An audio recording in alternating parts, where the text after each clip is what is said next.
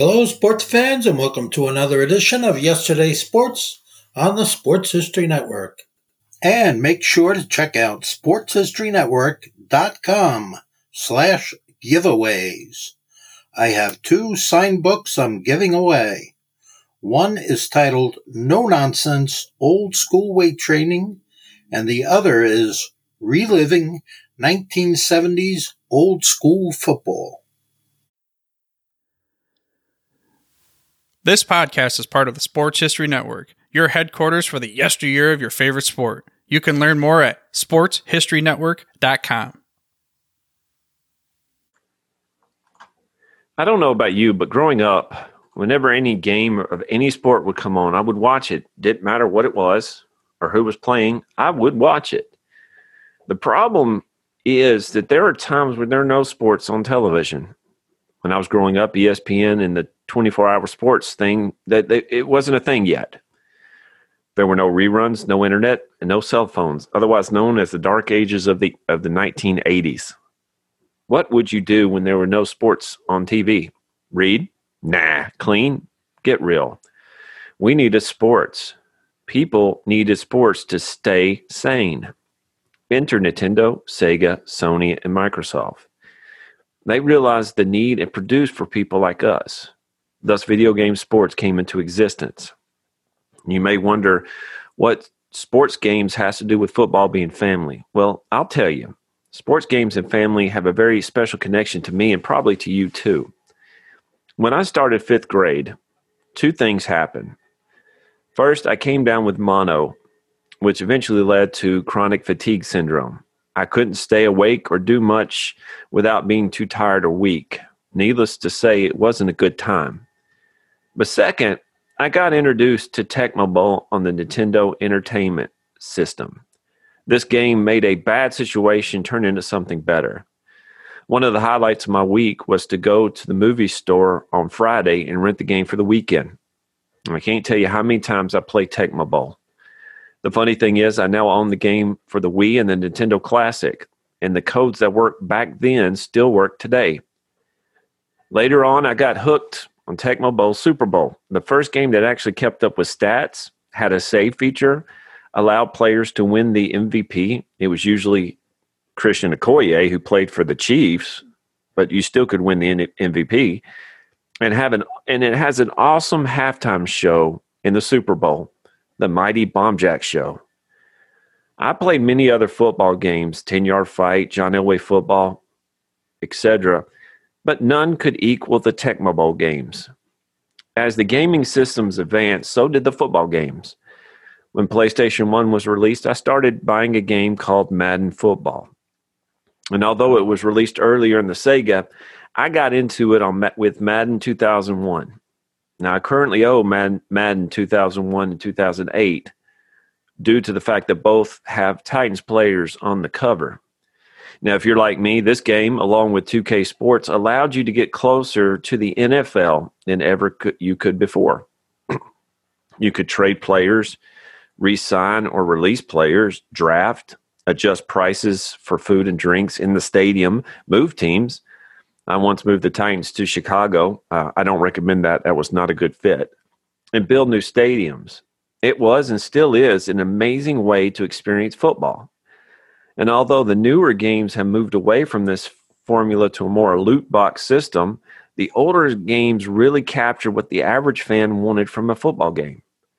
And although I enjoy the Madden series in franchise mode, I don't feel the same about the online mode. I started playing online a few years ago, and if you haven't played online, let me warn you, there are people out there looking for blood to play against you. They want to go after you with hate in their eyes. In order to just listen to this. In order to make your team better, you have to play games for points and then use those points to buy packs of cards. Those cards represent players you can get for your team. The more cards you get, the odds of getting a great player increases. So basically, every time you open a pack, you get a card with a player on it. That player then can be used on your team. The more you play, the more cards you get, and the better chances of getting a great player. You can also buy packs with real money, something I refuse to do. One day I got online to play with a team that I created that I thought was pretty solid. That was until I started playing against someone I didn't even know. I noticed his kicker had the last name of Jackson. Yes, that's right. His kicker was Bo Jackson.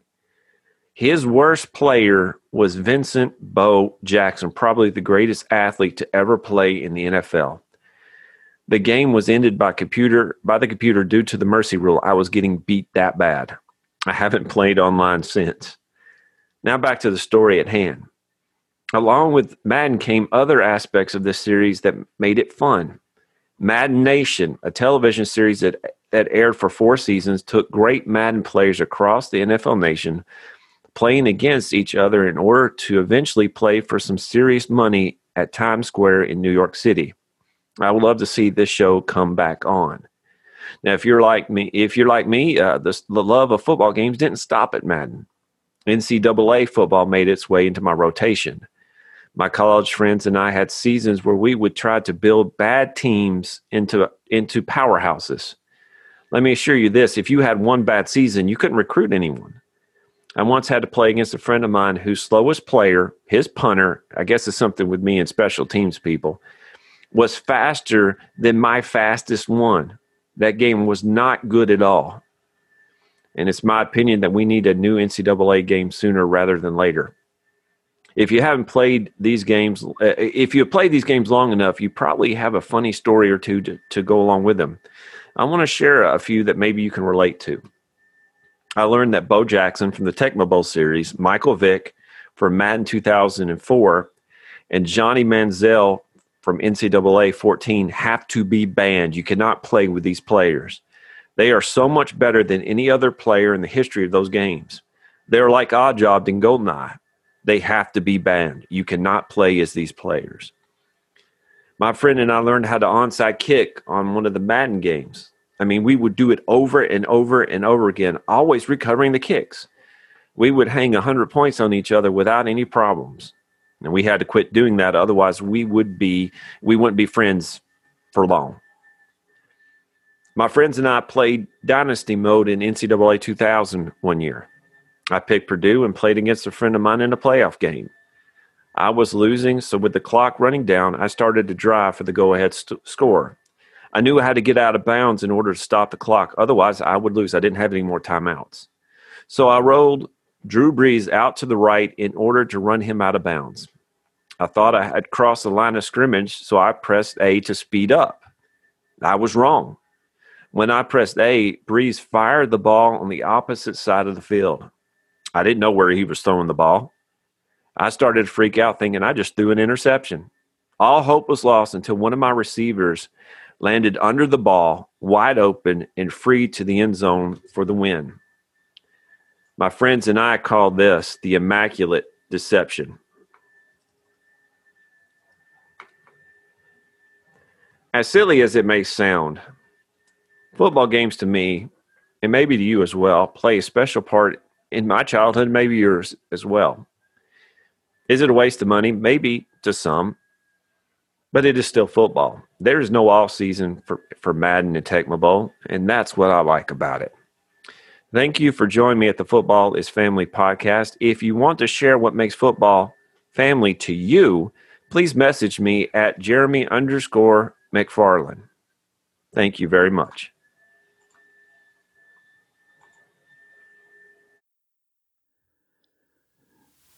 This podcast is part of the Sports History Network, your headquarters for the yesteryear of your favorite sport. You can learn more at sportshistorynetwork.com.